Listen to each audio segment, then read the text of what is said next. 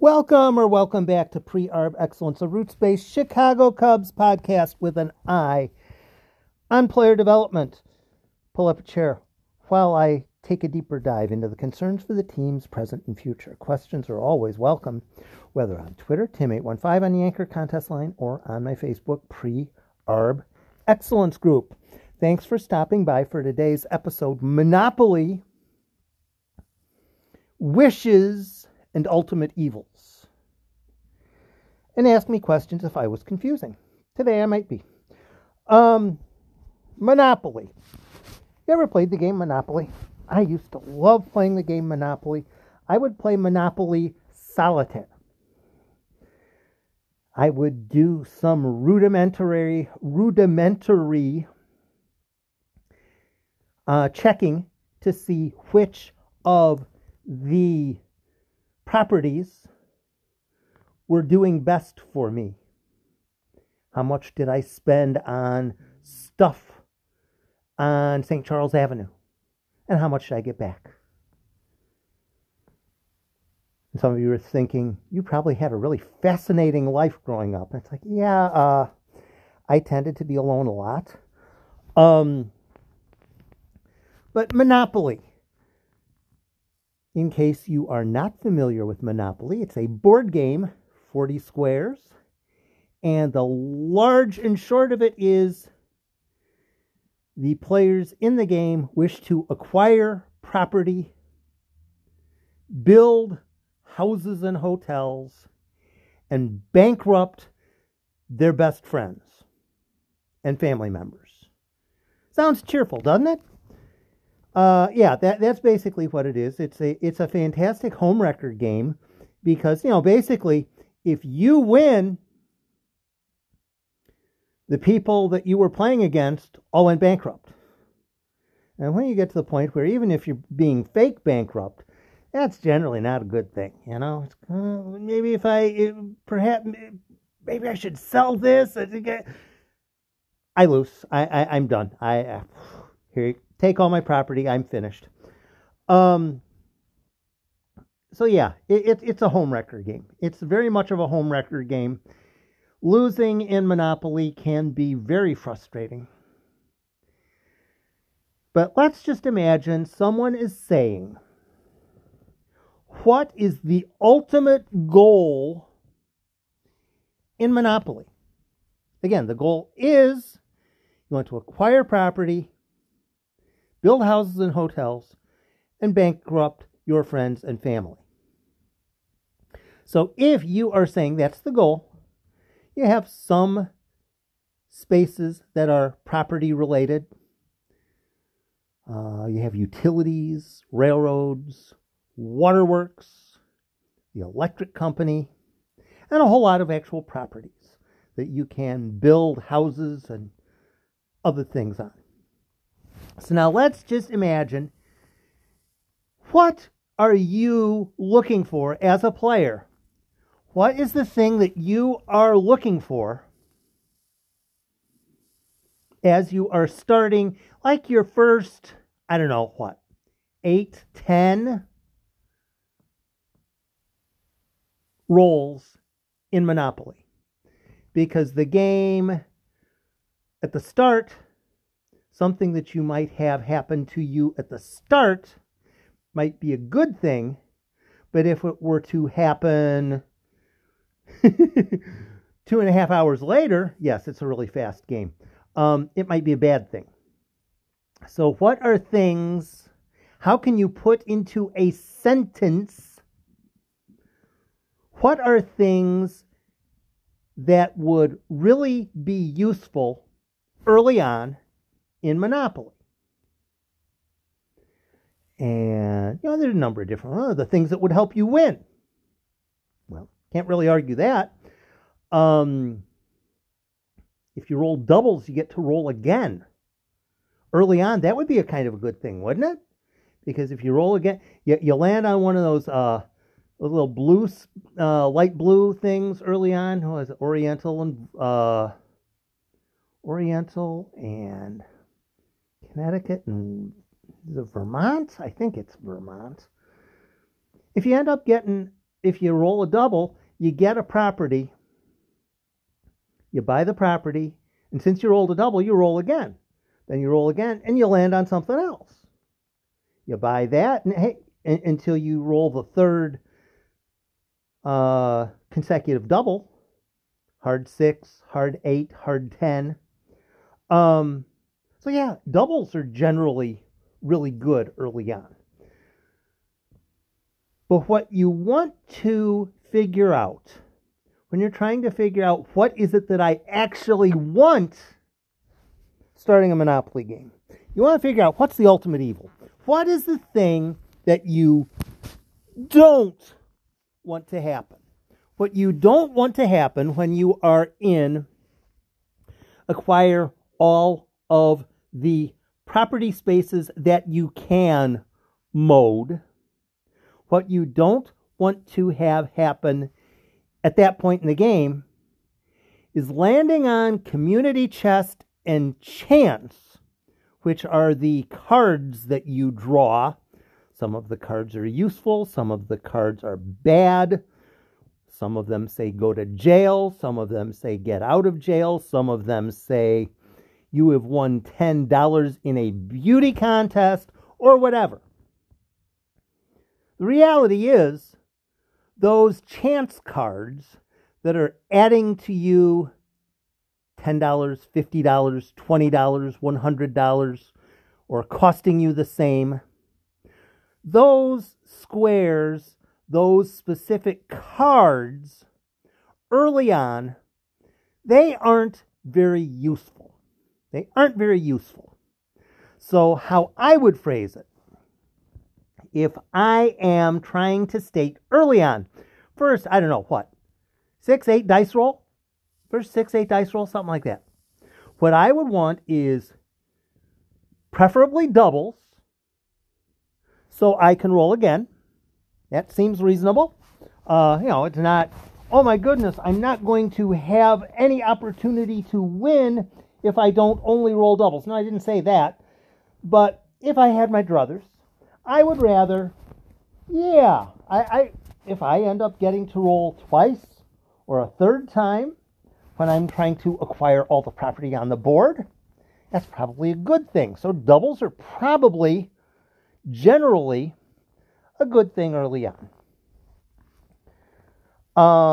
Landing on those chance cards, those community chest cards that really don't help me add any property, those are kind of the ultimate evil. That or else landing on something that somebody else already owns. The ultimate evil is landing on something that somebody else already owns, so I'm giving my money to somebody else on their property. And not only that, I'm not getting a chance to obtain property for myself. So if I were to phrase, what is the ultimate evil early on in the Monopoly game? Landing on other people's property is horrible.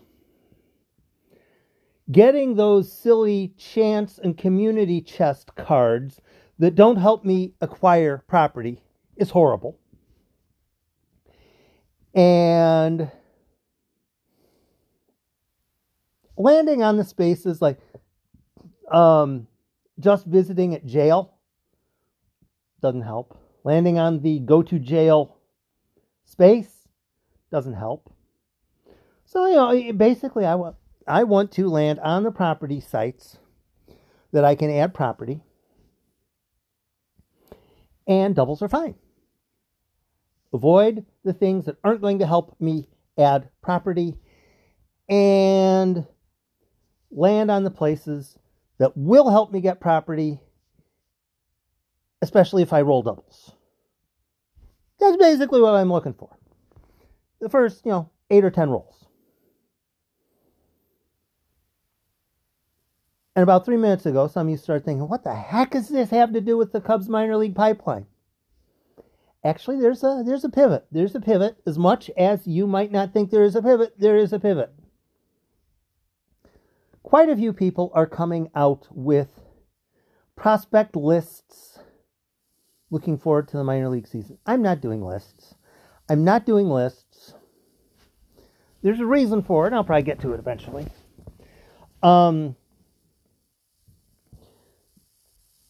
But sometimes these lists end up being who will be the Cubs starting lineup in 2025.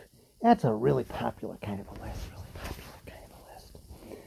You know, are you going to put Triantos at second, or are you going to put him at third? Where's Reggie Preciado going to end up? Will Cristian Hernandez be the guy? Will Kevin Madej be included? And, you just dream crazy. You dream crazy. I'm going to put Owen Casey here. I'm going to put Kevin Alcantara there. I'm going to have Jordan Wicks as my second starter. I'm going to have Caleb Killian here in the rotation, etc., etc. And they're kind of fun. The lists are kind of fun. Because it is looking forward to the future. It is supporting the prospects. It is, all that kind of stuff thrown in. It's good. It's all cool. However, in reality, what's going to happen once 2025 rolls around, 2024, 2025, when the Cubs do start to switch from prospect accumulation to winning games, nailing down playoff spots, some of the players in the pipeline will no longer be around. Some of the players in the pipeline will no longer be around.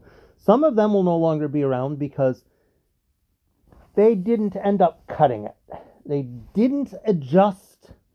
They didn't figure out AA pitching, or they didn't figure out high A pitching, or they couldn't get out hitters at low A, or maybe they got hurt. It just didn't work for them.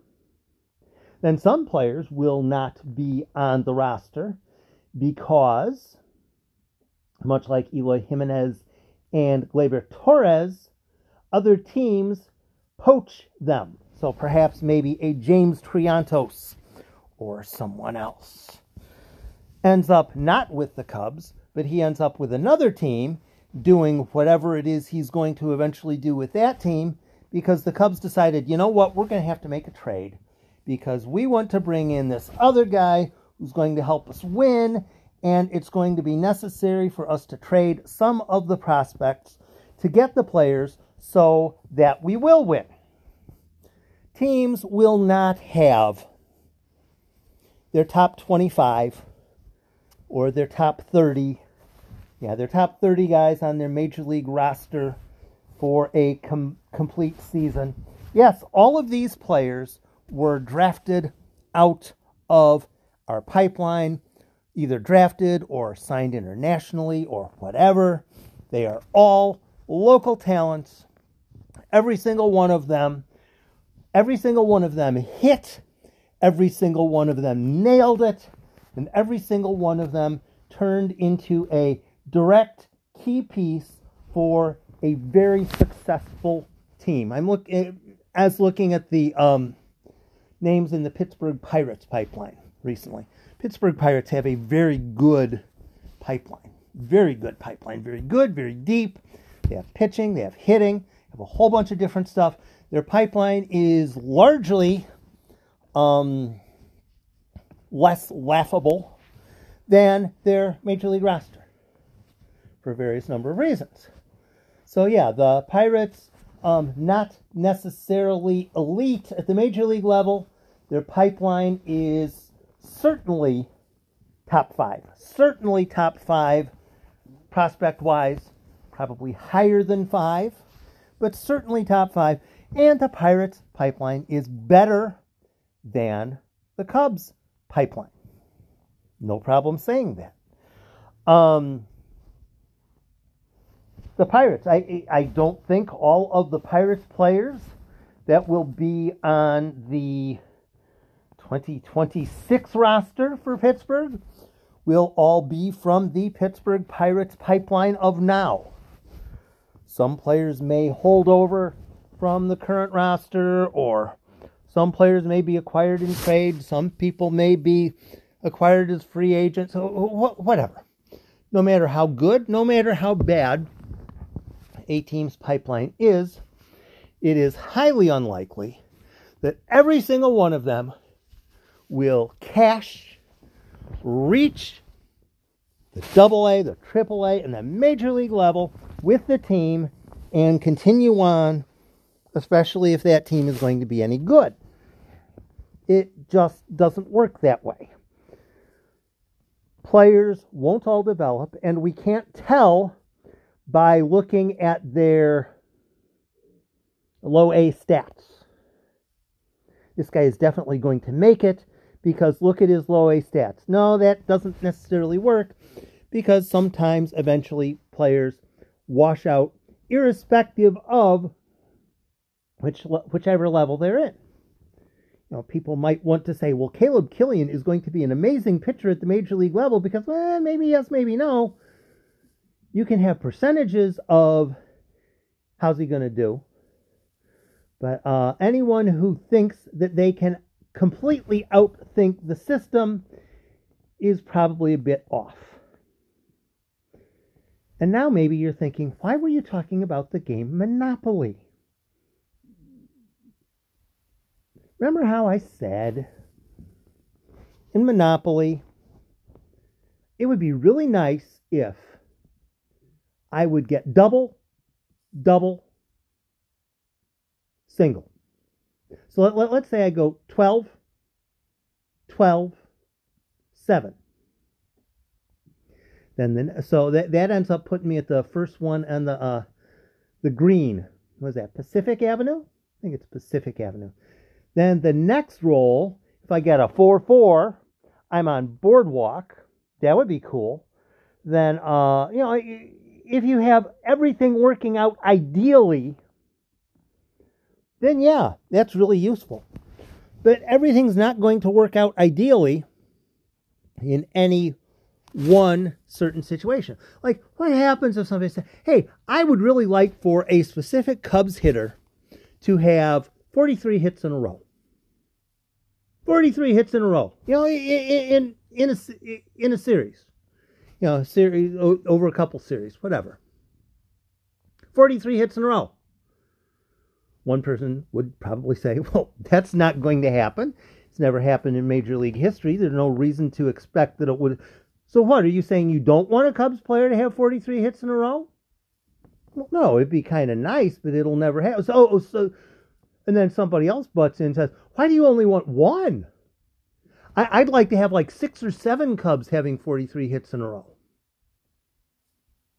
At some point, reality kicks in. At some point, reality kicks in. And when we have our lists, it would be fantastic if all of these players pan out, are all-star level, and are all-star level without having been traded. Wouldn't that be amazing? Cubs having like 7, 8, 9 guys in their pipeline who through the first 7 or 8 or 9 years of their career all play out to be first ballot Hall of Fame type players? Wouldn't that be amazing? Oh yeah, it would be. It's highly unlikely to happen. But yeah, it'd be amazing. As would, 3, 4 guys each having 43 hits in a row. That'd be. But why are they stopping at 43? They should be bold. One of them should go to 75 hits in a row. At some point, realism steps in. It would be really nice if all these things happened. In reality, they're probably not going to happen. So at some point, you start to question, what is the ultimate evil that you wish to avoid? Since you're not going to have, here's this list of 7 players. All of these 7 players are going to have better than expected returns for their entire careers. Because I want them to be, or possibly they might. At some point, for me, much like with Monopoly, what is it that I'm trying to avoid? And what is it that I'm trying to realistically hope for? What is it that a Cubs fan ought to be, I hope that doesn't happen? And something else which is kind of reasonable, yeah, I kind of hope that does happen. What is the thing that is realistic, that is reasonable, that is, yeah, I can kind of get on board with that? And what is the thing that, yikes, that'd be horrible? Keep away from that. Because you know, Reggie Preciado's not going to have 75 hits in a row. Well, how many of them are home runs? Is it just 68 of them? Or, does he have 72 home runs? No. Realistically, you have a list of players. 6, 8, 14, 30, 45, however big of a list. Some of these players, how good you think they are now, how good you think they might eventually realistically be, these players will never be that highly thought of again into the future. You get that pitcher. Hey, he's going to... But then in a couple years, he's not thought of like that anymore. You get the hitter. Hey, maybe he's going to... A couple years, he's not thought of like that anymore. What are the things that realistically, reasonably, you ought to be, let's try to land on the unpurchased property spaces early so we can get those and possibly once in a while get doubles, roll again, and get a second property? What are the things that this is reasonable, this is possible? It's not necessarily going to happen every time, but what is a reasonable goal regarding prospects? And what is that thing that you wish to avoid when it comes to prospects? Again, it's completely different from, I have this list of 30 guys and they're all going to be in Wrigley and they're all going to maximize all of their abilities and everybody is going to be completely covetous of the Cubs because of... What is it specifically, if you can put it into a sentence, what is it specifically the Cubs should be wanting to have happen, and what is it that they should be wanting to avoid? Now, there's a number of different ways of looking at what should be happening, what should Cubs fans want to happen, and a whole bunch of it is entirely out of your control, out of my control, out of the players' control. But things can possibly be done to increase the likelihood of positive results. And there are some things that can be done to increase the likelihood of negative results. What are those things? Players got to stay healthy. Players got to stay healthy. If a player is not healthy, Miguel Amaya, they can't get better. If a player can't stay healthy, they can't get better. One of the things outfielders, catchers, pitchers, infielders, designated hitters, whatever. One thing that is an ultimate evil in baseball is injuries, especially extended injuries. Extended injuries that this guy's season's done, his career might be done. That's the kind of thing you want to avoid. That's the kind of thing you want to avoid. That was one of the frustrating things about 2021, the Cubs pipeline. So many pitchers who so many people were looking forward to Cole Franklin, Michael McAveen, a whole bunch of others. Raylan Marquez. They didn't pitch. They didn't pitch at all. They didn't pitch much. They didn't pitch. They didn't get better. That's something that you can say. You want to have players stay healthy. Whether a player is going to turn out to be as good as you hope or not, that's in the player's hands. That's how well other teams adjust to his abilities. Blah, blah, blah, whatever. But you want him to stay healthy. If he stays healthy, he goes to, he has the coaching, he has the support, he has the on-field support, he has the off-field support, he does his weightlifting, he stays hydrated, he does all the things he has to do, and it turns out he's just not good enough. Hey, all right. I'm okay with that. I'm not going to bust out a player because once he hit the advanced A level, the other guys were better than he was. I'm not going to rip on a guy for that. A lot of people like to, oh man, he was a failure. He was a bust because I wanted him to do this, but he wasn't good enough to do that, so that makes him a bust. Well, that's the way you're going to put it. Okay. To me, it's more along the lines of other players were better than he was.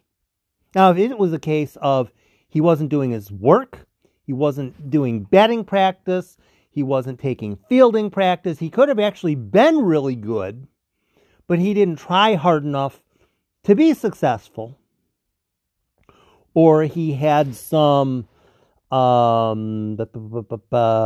issues. He kept getting suspended because he was causing trouble. Let's see.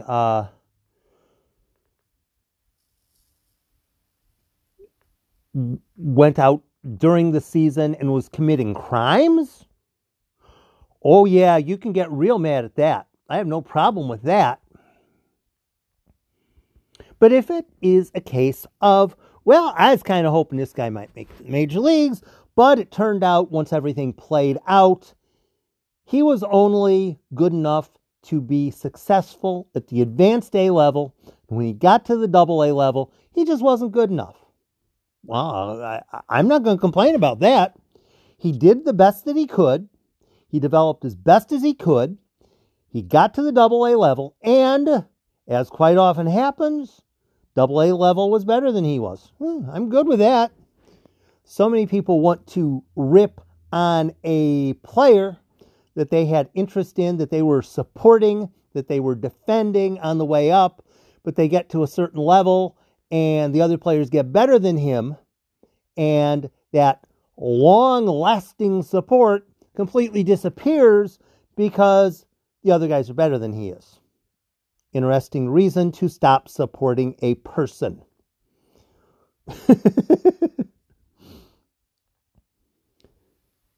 If a player just really isn't that good, he gave it all he had, he tried as hard as he could, but when it got to a certain level, the other guys were better than he was, okay. Maybe I mistook some of his early numbers for something that would blossom into something bigger, and I was wrong. It happened plenty of times. Yeah, I thought this guy, thought Tyler Scalina would do better. That Tyler Scalina didn't make it to the major leagues isn't on Tyler Scalina. That I thought Tyler Scalina might make it to the major leagues is on me. Tyler Scalina did what he could do. My expectations of Tyler Scalina were wrong. I thought he was better than he was. That's not Tyler Scalina's fault. That is me being wrong. Players are going to develop if they get to play. And if they develop as better than the level they're currently at, then they will get a chance at the next level. What are the ultimate evils? First, you want to have players stay healthy. If there are severe injuries, that is the ultimate evil. That is the ultimate evil, like, hey, I landed on a property. I want to, you owe me $17, or you owe me $20. Why? I landed on a property. I already have that property. That's the ultimate evil. When you are in obtain property mode, when you land on somebody else's property, and you have to give them money, and you're not allowed to use that turn to add property, that's the ultimate evil. Like a catcher being out for 3 months. Like a pitcher having Tommy John surgery. That's the ultimate evil. The ultimate evil is when a player who wants to get better is no longer able to do that. I'm more into how can teams do things to keep players healthy more often. That's totally looking at it differently than most people are. What can the Chicago Cubs do in their pipeline to keep pitchers and hitters more healthy? What are things that can be done to help keep the players more healthy? Roll with that. If the Cubs can get ahead of the curve on, we are going to keep our players more healthy than other teams are, then they will be able to keep their better players on the field more often and have a chance to get better more often, as opposed to, well, our 14th prospect would be the starting pitcher tonight, but he's out for 3 months, so he's not going to pitch tonight. Keeping the players healthy, that is landing on the property that you can buy. Player not able to get better because they're injured, that is landing on property that somebody else already owns. Not only do you not get to buy that property, you have to give them money and you've wasted a turn. The ultimate evil is the injury. The ultimate evil is the player not being able to try to get better. You can go with a goal of keeping players healthy, or you can go with the goal of finding ways that will keep the Cubs prospects more healthy than other teams are having success with. Either or.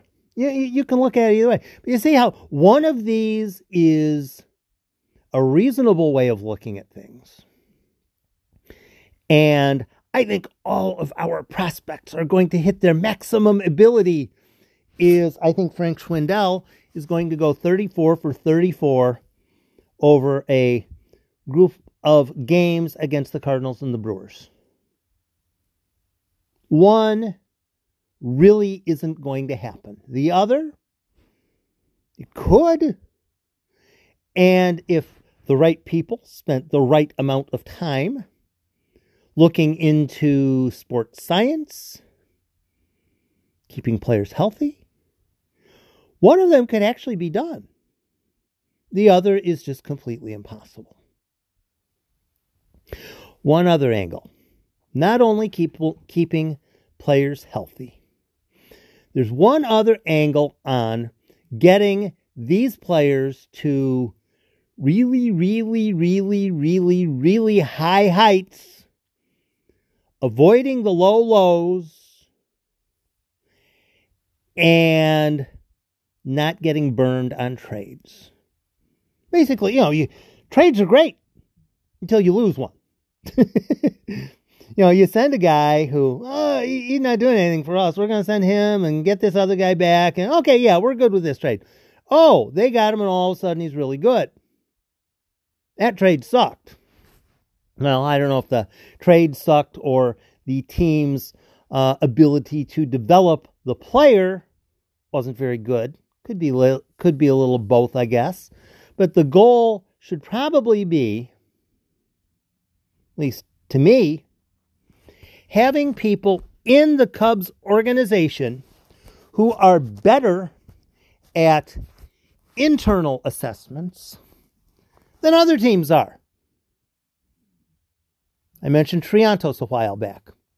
How good is he actually going to be? How good is James Triantos actually going to be? No. Not the hypothetical. Well, he has a, current hit value of whatever on the 20 to 80 scale, and it could eventually be up. No. What is James Triantos actually going to be? Is he going to be a regular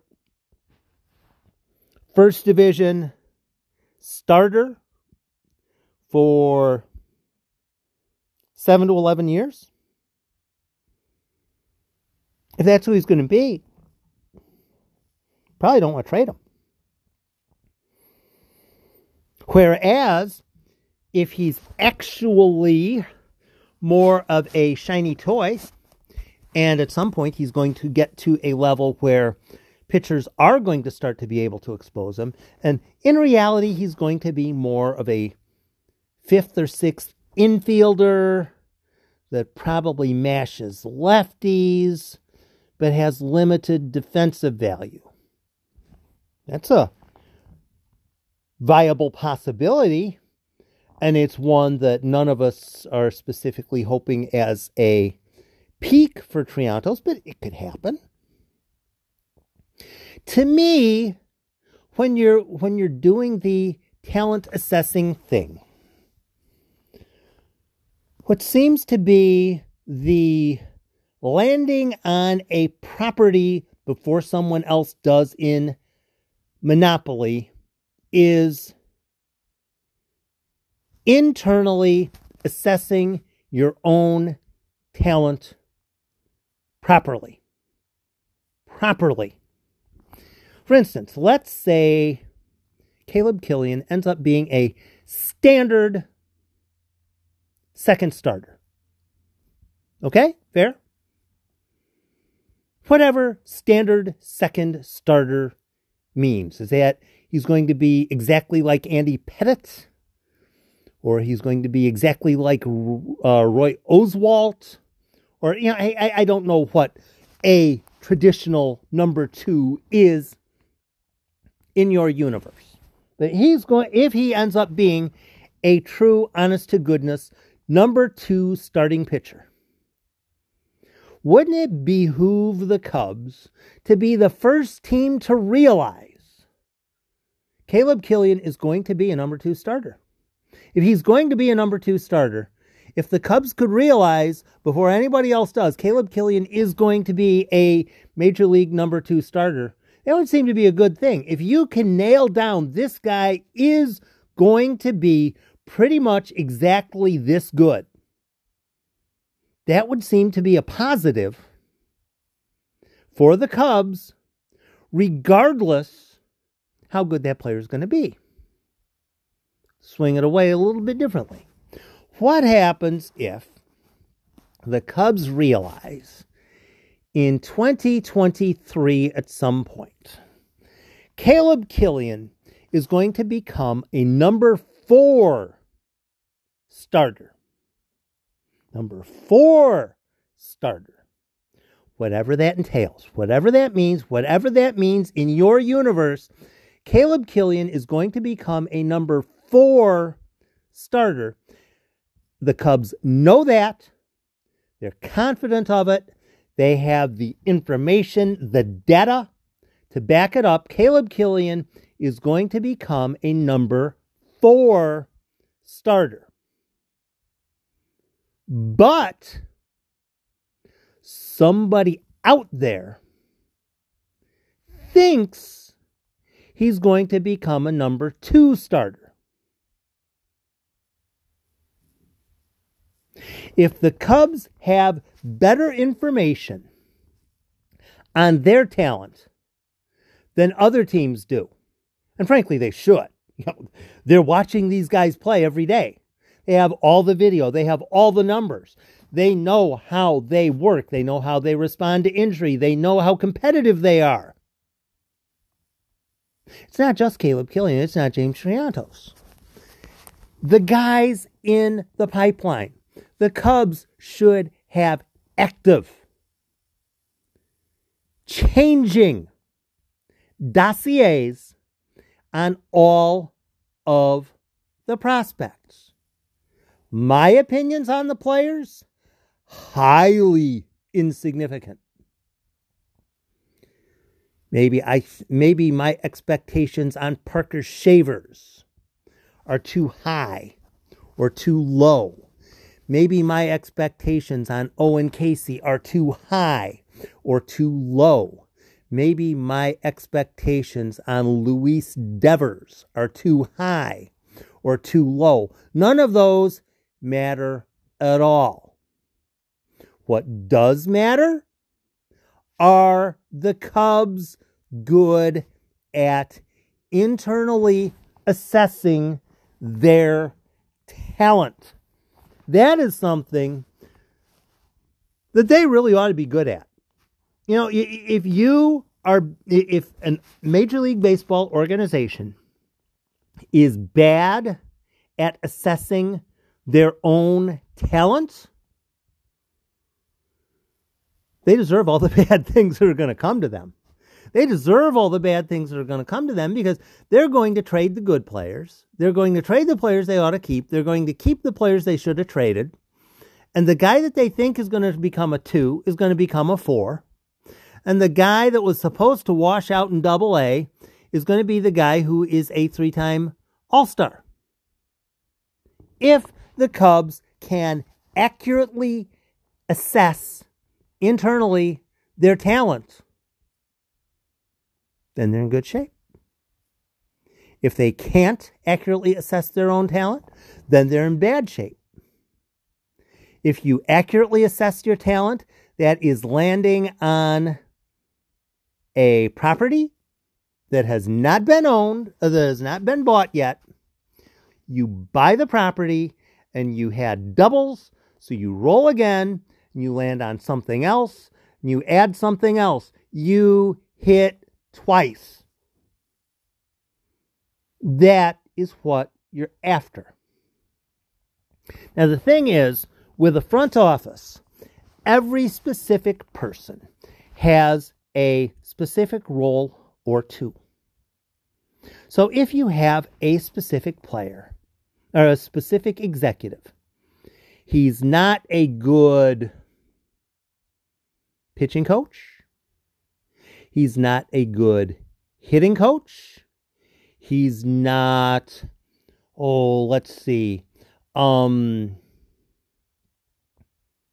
he's not camera friendly.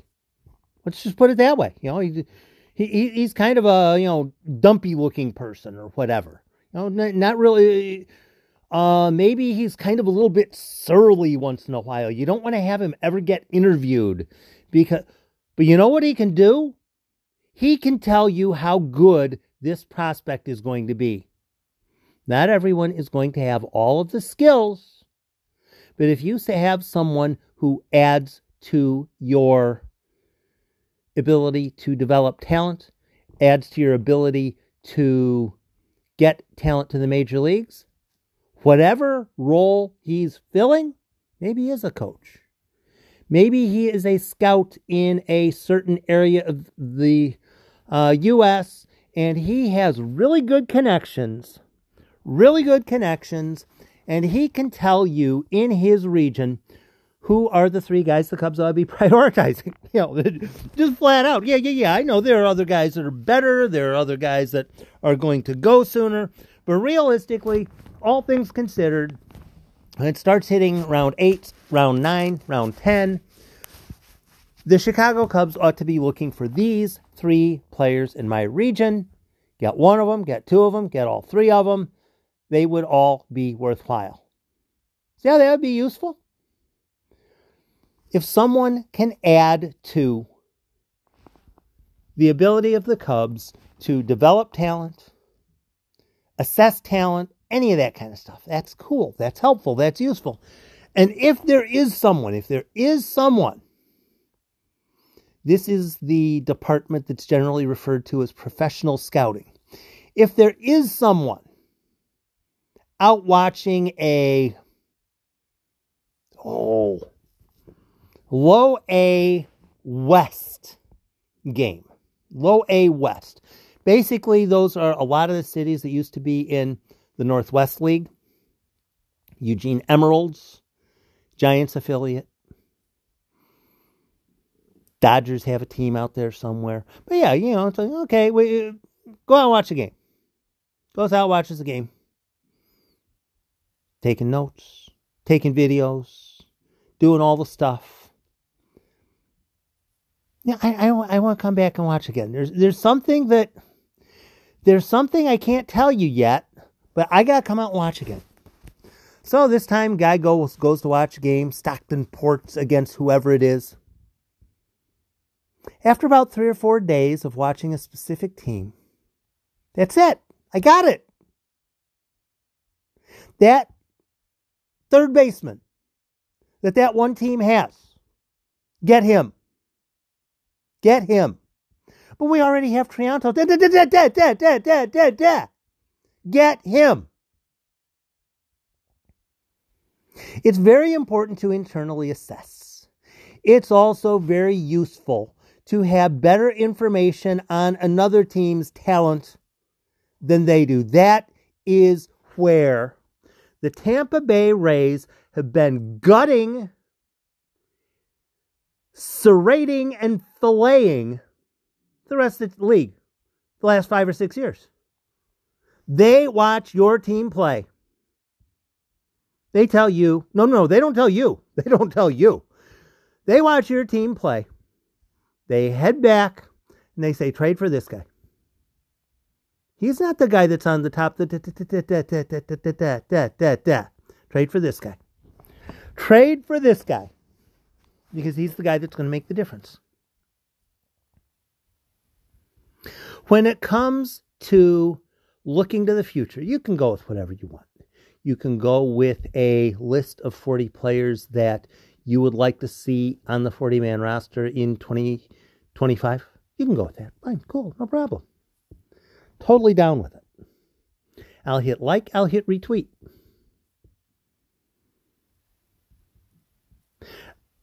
What we ought to be trying to figure out, what is the goal? What is the ultimate evil? Ultimate evil, for me, players getting injured, players not being able to play because they are injured. That, to me, is the ultimate evil. How can the Cubs keep their pitchers healthy? How can they keep their hitters healthy? And it's not necessarily going to be an easy, bite-sized answer for everything. One of the things that's probably a good idea for keeping players healthy is not playing them too much. Not playing them too much. There's 6 games in a 6 games in a series, 6 games in a week. So a lot of people might be, we'll play all the best players in all the games, and is that the best way to do it? Is that the best way to do it? Possibly it might be a better idea to make sure that everyone has rest days, or at least partial rest days, built into their schedule. So James Triantos, maybe this week he plays 5 games, and then next week he plays 6 games, but one of them, he's a designated hitter. He's getting rest built into his schedule, keeping him more likely to stay more healthy. Not only that, it allows players who are on the bench to have more opportunities to play, and they can also get better and possibly get that Tampa scout to say, get him. And then it boils to, is our organization better than their organization?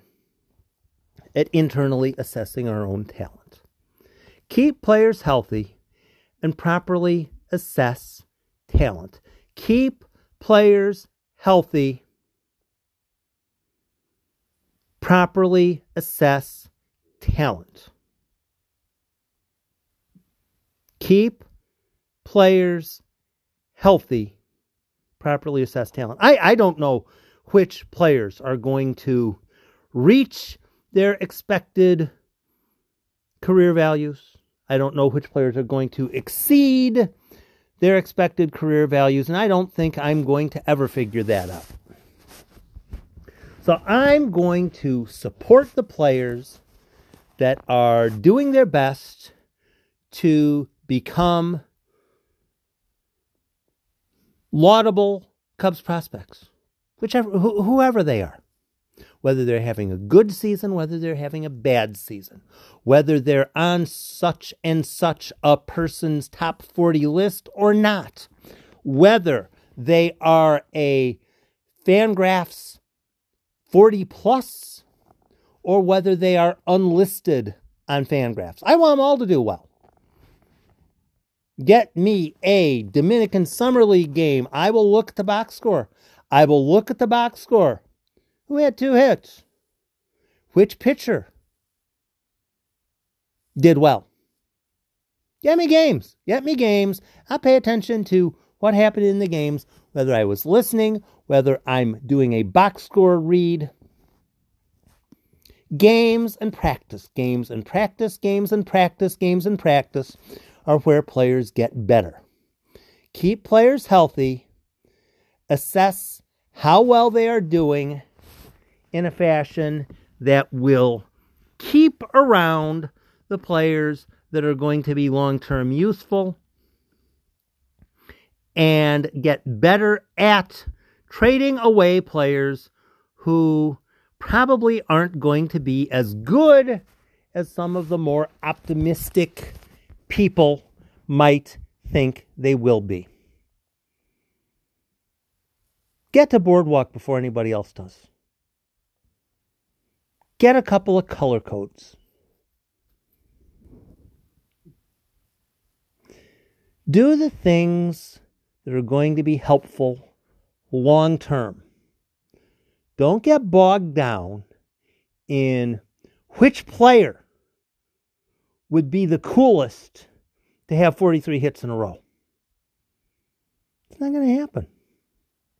Cubs are not going to run off a 74-game winning streak, no matter how much you want them to. Figure out things that are realistic and reasonable. You may or may not have any control over them. But if the Cubs do things that are realistic and reasonable, that can help improve the organization long term, those should be things we should want to be happening. What can the Cubs do to better keep players healthy? What can the Cubs do to better assess talent? What can the Cubs do to have a second Arizona Compound League team this cycle? More games, more players being able to play, more players getting able to develop, more opposing scouts being able to see developing players and possibly coming up with their own ideas of how good they are on their own. Generally good things. Now, there will be some injuries if there is another Arizona Compound League team, probably. Do the injuries outweigh players getting better? See, it's not all everything this or everything that. I would rather have a second Compound League team. There might be some people who would say, no, that's impossible, or no, that's not a good thing because somebody might get injured. Do the thinking. Do the thinking for yourself. I'd like to see the Cubs better keeping players healthy, better assessing internal talent, and getting a bit better somehow at assessing other teams' talent. Ultimate evil is when a player is unable to get better. If a player isn't good enough to get better enough to make a difference at the major league level, if the Cubs are the first team to pick up on it, you know what that means? Trade bait. Trade bait. If the Cubs are the first team to figure out that, parenthetically, insert player here, really isn't going to be all that good, whether he's one of the guys that's on my cool player list or one of the players that's on the list of players who, I'm really not too sold on him. If the Cubs are under the impression that they're probably better off trading him away, the quicker they can figure that out, probably the better his trade return. I'm not going to criticize people for coming up with lists that are unreasonable. I'm not going to criticize them for it. I am going to say, however, there are things that are possibly a bit more realistic, that possibly might be more long-term useful, and I'm a bit more interested in those things than sometimes I might be in a list. But if you do shoot me a list of stuff that's kind of cool on the Twitters, I will probably retweet it because somebody will get a kick out of it. Thanks for stopping by. Have a great week.